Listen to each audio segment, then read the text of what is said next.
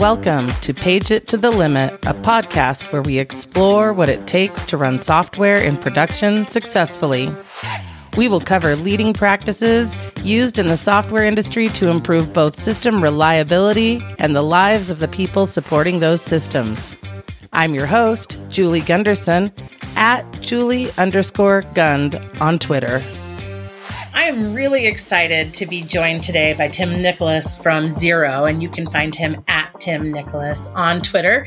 And we're going to talk about incident response and learnings, and really importantly, the culture required to be successful when we've got these systems that are so complex.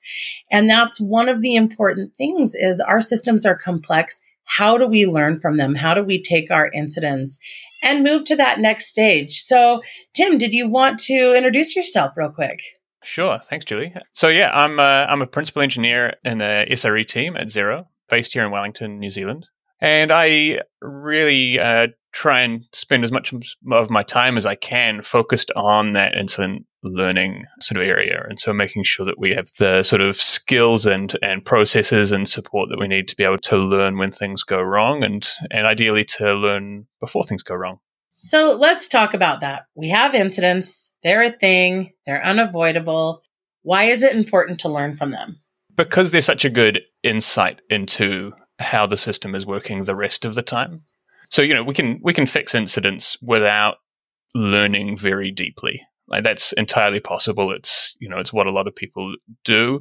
And I think it's the natural thing to do. But by being more deliberate about learning from them as well, then we learn a whole bunch about the rest of our system and how we do work and what the challenges and constraints and trade-offs are that sort of shape the rest of our work lives. And so that's sort of this opportunity that incidents give us is a situation where we expected one thing to happen and something else happened instead. So we've got disconnect between our expectations and reality. And that's fundamentally a really great opportunity to learn from. Yeah, one of the things that we like to say is incidents are a gift, right? They're a way for our systems to talk to us. And, we've definitely seen organizations that see incidents as failure.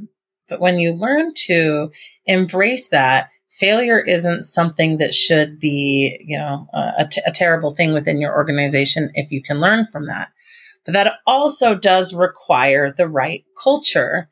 You spend a lot of time talking about this. We've talked about the culture required to learn from incidents before. What do you think the most important thing is there? Certainly the most important thing is the sort of safety of doing the learning. So if you've got a culture where learning more about the reality of doing that work is not something that people feel safe to do, shining a light on perhaps some trade-off that's required or some pressure that's on a team or people doing work at any level.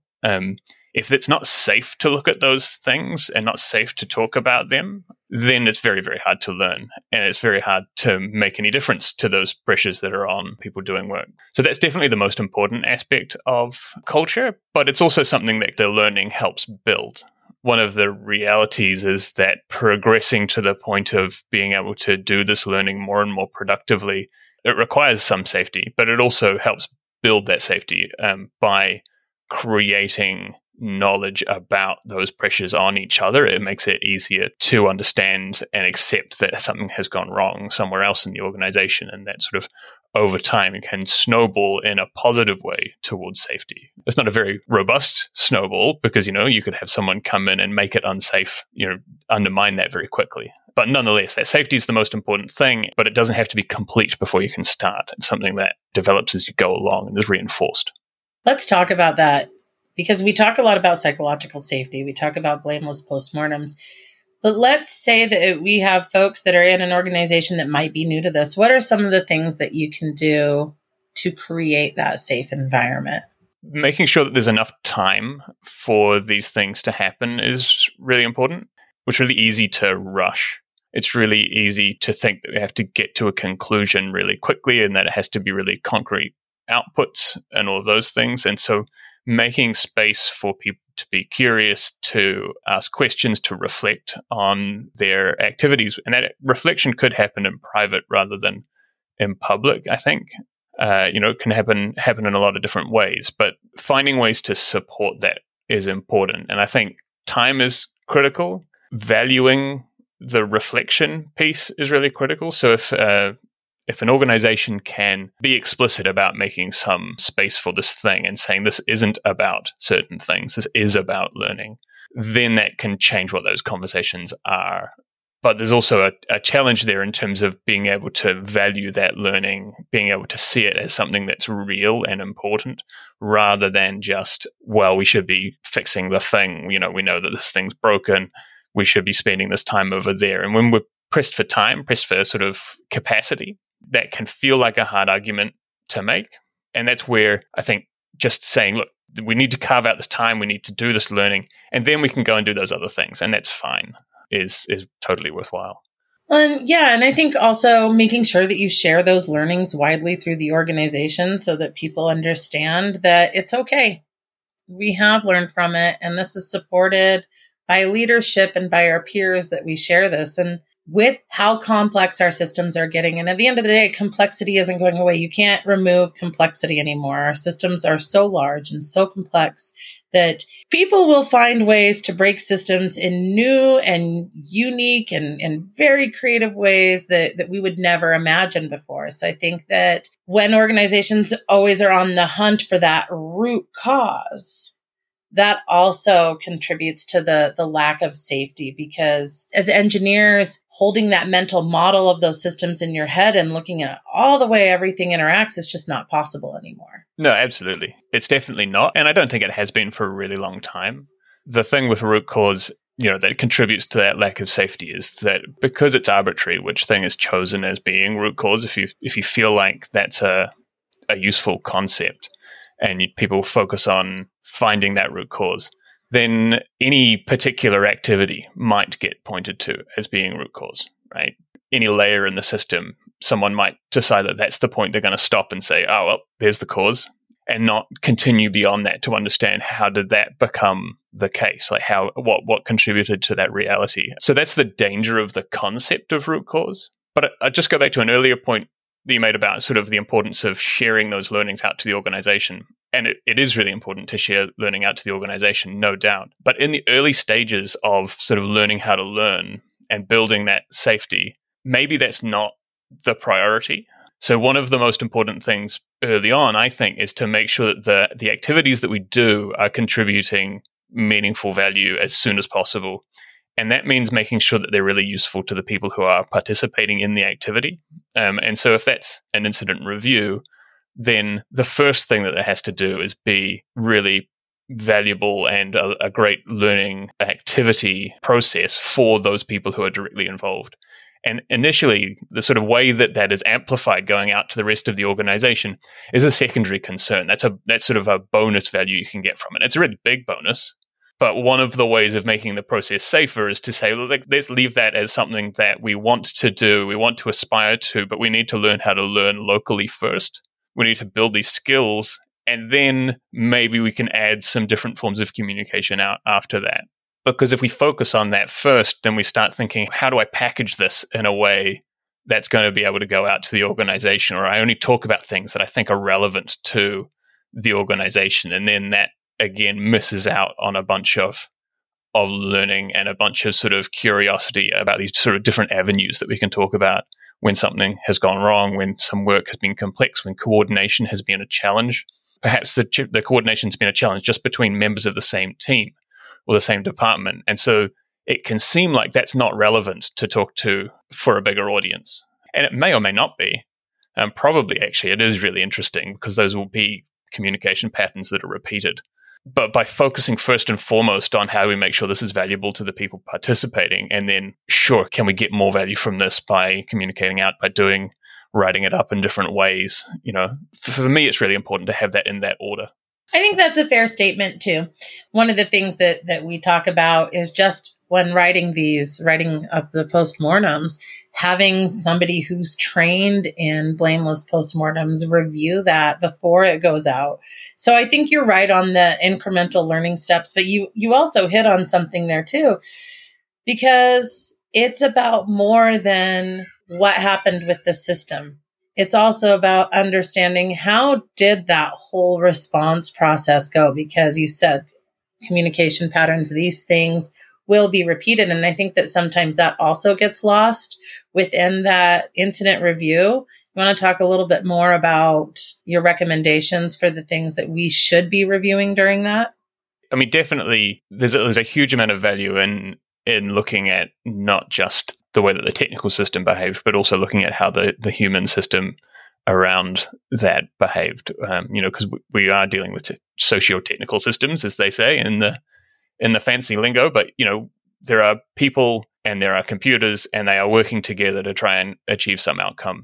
And they're fundamentally the same system in many ways. And so if we just focus on what the computers are doing, then we're missing out this sort of huge piece that we can learn from and that we really need to understand and to be able to help it adapt and help it be more expert in the future. And the challenge there, I think, a lot of the times is when we talk about blameless postmortems, if we're not doing some really deliberate learning about what that means and how to think about human error and how we work in complex systems, if we're not doing that, then we can end up trying to be blameless by not talking about things. And so there's this trap where I'm told I'm supposed to be blameless, but I haven't got the skills to reframe or to think about what happened in this situation in a way that isn't blameful, because blame is a really natural way to look at something going wrong that's involved someone doing something, right? It's the thing that's easiest to do. And so we have to learn how to not do that. And it's not just a matter of being told not to do it. One of the things that I have seen is teams be told they should do blameless postmortems. It sounds like a good idea. They don't want to blame people, but they don't know how not to.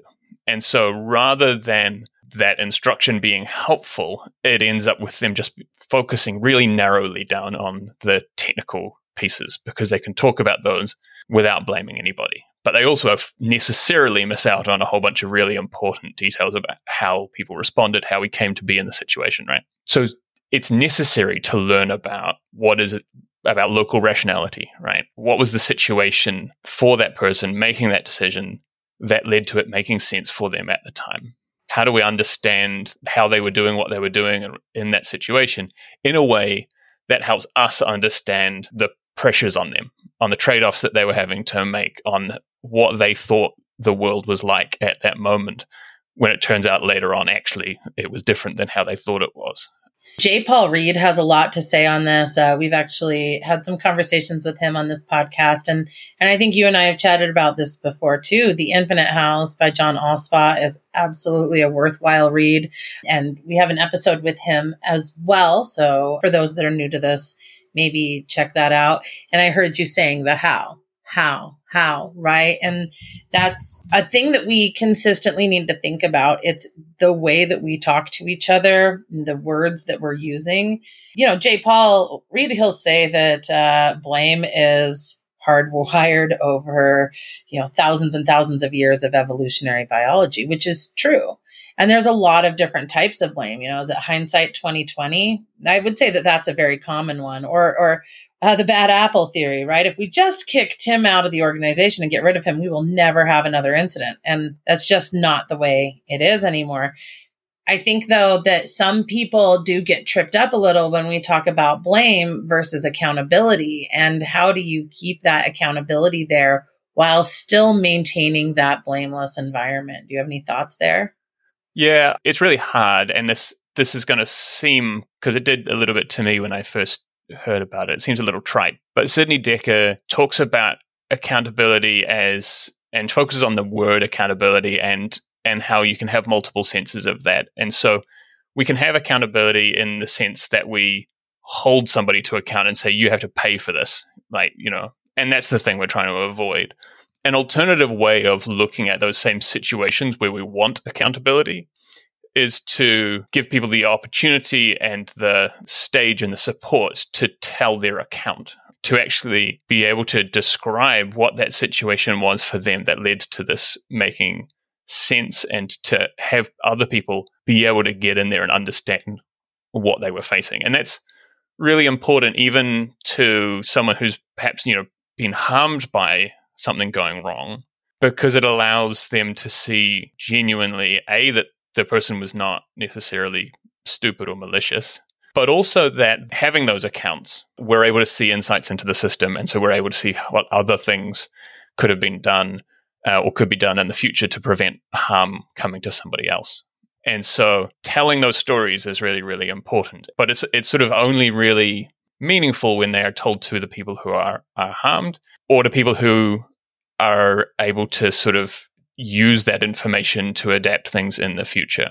One of the big challenges of doing this kind of work is that it fundamentally exposes conflict and dysfunction, right? And so by looking at how incidents happen and saying, well, how did we get here? What were these pressures? What were the trade-offs that we were forced to make, or that we did make, not necessarily forced to make any particular trade-off? Then we end up looking at different layers of the organization and different ways that people function together and how teams and departments and organizations collaborate and communicate what they need to each other and how we distribute our resources. And like all of that stuff becomes pertinent as we start looking at how do we get here. And it spans different timescales, but it's also necessary to being able to be deliberate about some of those choices that we make, because we might make a choice 1 year about how we resource something, and then that has consequences 2 years further on, right? Where suddenly we don't perhaps have the expertise that we need for some new change in market conditions, let's say, where we say, oh, wow, actually we need to prioritize this other thing, which actually now we've got to spin up, work out how to understand that domain because we made some priority decisions a year earlier. And it's not that we can necessarily anticipate what's going to change, but we can anticipate by seeing how the system functions. And by being really critical about that, we can see where we might be missing some capacity or running really close to the line, or at least be conscious of the trade-offs that we're making and say, well, okay, cool. So we can do this, but down the line, we're going to have to deal with the consequences of this, or we might have to deal with the consequences of this if something happens. And being sort of exposing that is really important, I think, to making better decisions in the long term. Absolutely. And that's why, one of the things that we talk about, and folks who are listening can check out postmortems.pageyourduty.com for how we look at it at Page Your Duty anyway, and some of the resources that we have there, is having the right people in that postmortem, that incident review meeting. So we have people from product and engineering and leadership there, because those after action items, they do need to be prioritized. And do you have SLAs around that? And that's one of the things that I hear a lot is, we have our postmortem and then nothing gets done with that information, the after action items, they don't get done. And that requires much more than just one team to get those done. Folks need to agree, right? There might be a new feature that has to be paused to make this part of the system more reliable. Or as you mentioned, maybe the ROI of fixing this isn't worth it right now. But in a year down the road, it might be. And so it's also important to capture the learnings that we had and how did we come to that conclusion now, so that in a year or in 2 years, we can go back and look at that and, these were the conditions. This is what happened. We had a global pandemic hit us and we need to focus on making our product usable for everybody. And so we'll tackle this down the road. And I think a lot of organizations are in that boat right now. Yeah, absolutely. I mean, we've talked about this once before, but when we get a whole bunch of action items out of a review, things that we suddenly want to change, it's very much usually, this is if not the heat of the moment of the incident itself, then pretty close. And often if it's in an incident review meeting that we've come up with these sorts of things, then they're not necessarily like the plan that we've come up with in that meeting doesn't involve a well-synthesized understanding of the system that we have got from the meeting. And so lots of different perspectives will have been shared about how the system worked, about how we responded, about what the pressures were. And then immediately afterwards, we come up with a plan and we say, well, we should do X, Y, and Z. And if we do that, this will never happen again and we can live happily ever after, which is really appealing, right? Because we all want to live happily ever after and we all want to not experience that pain again.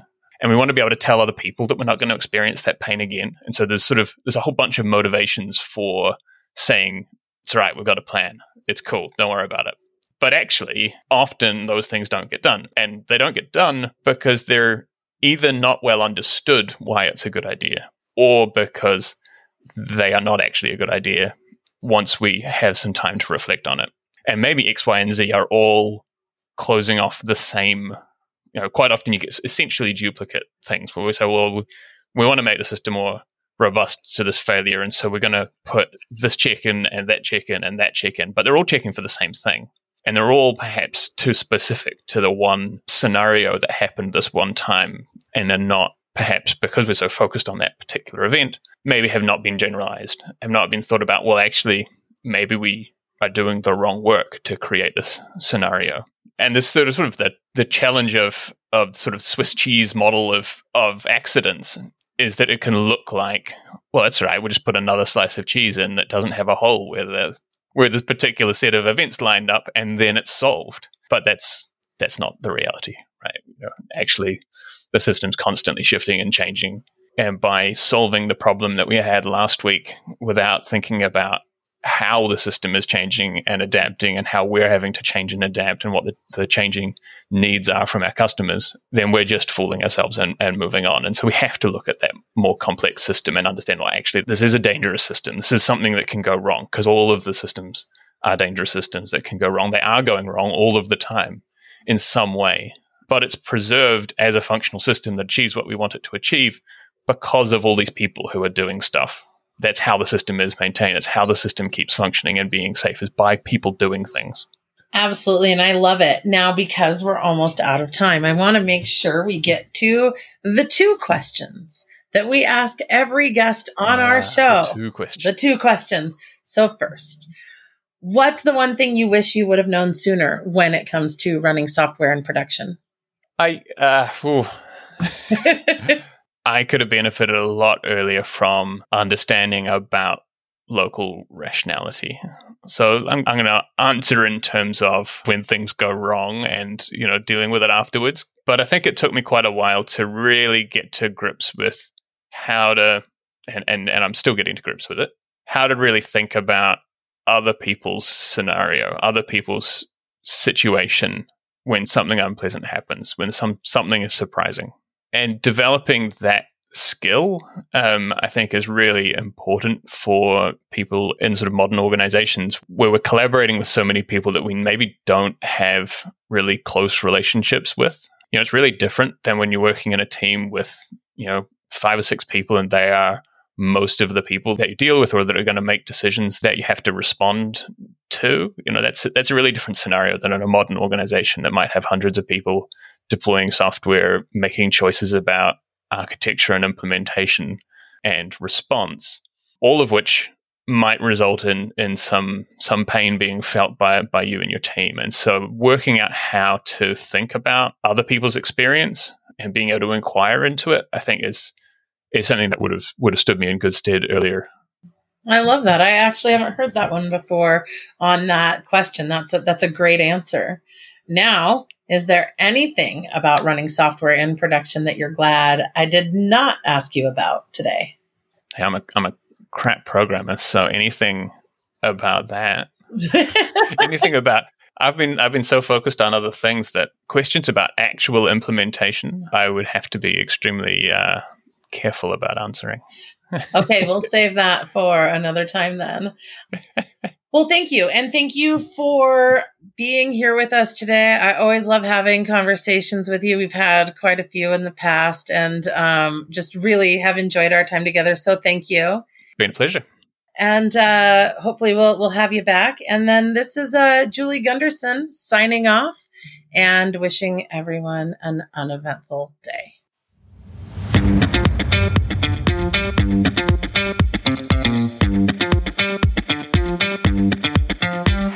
That does it for another installment of Page It to the Limit. We'd like to thank our sponsor, PagerDuty, for making this podcast possible. Remember to subscribe to this podcast if you like what you've heard. You can find our show notes at pageittothelimit.com, and you can reach us on Twitter at PageItToTheLimit using the number 2. That's at PageItToTheLimit. Let us know what you think of this show. Thank you so much for joining us. And remember, uneventful days are beautiful days.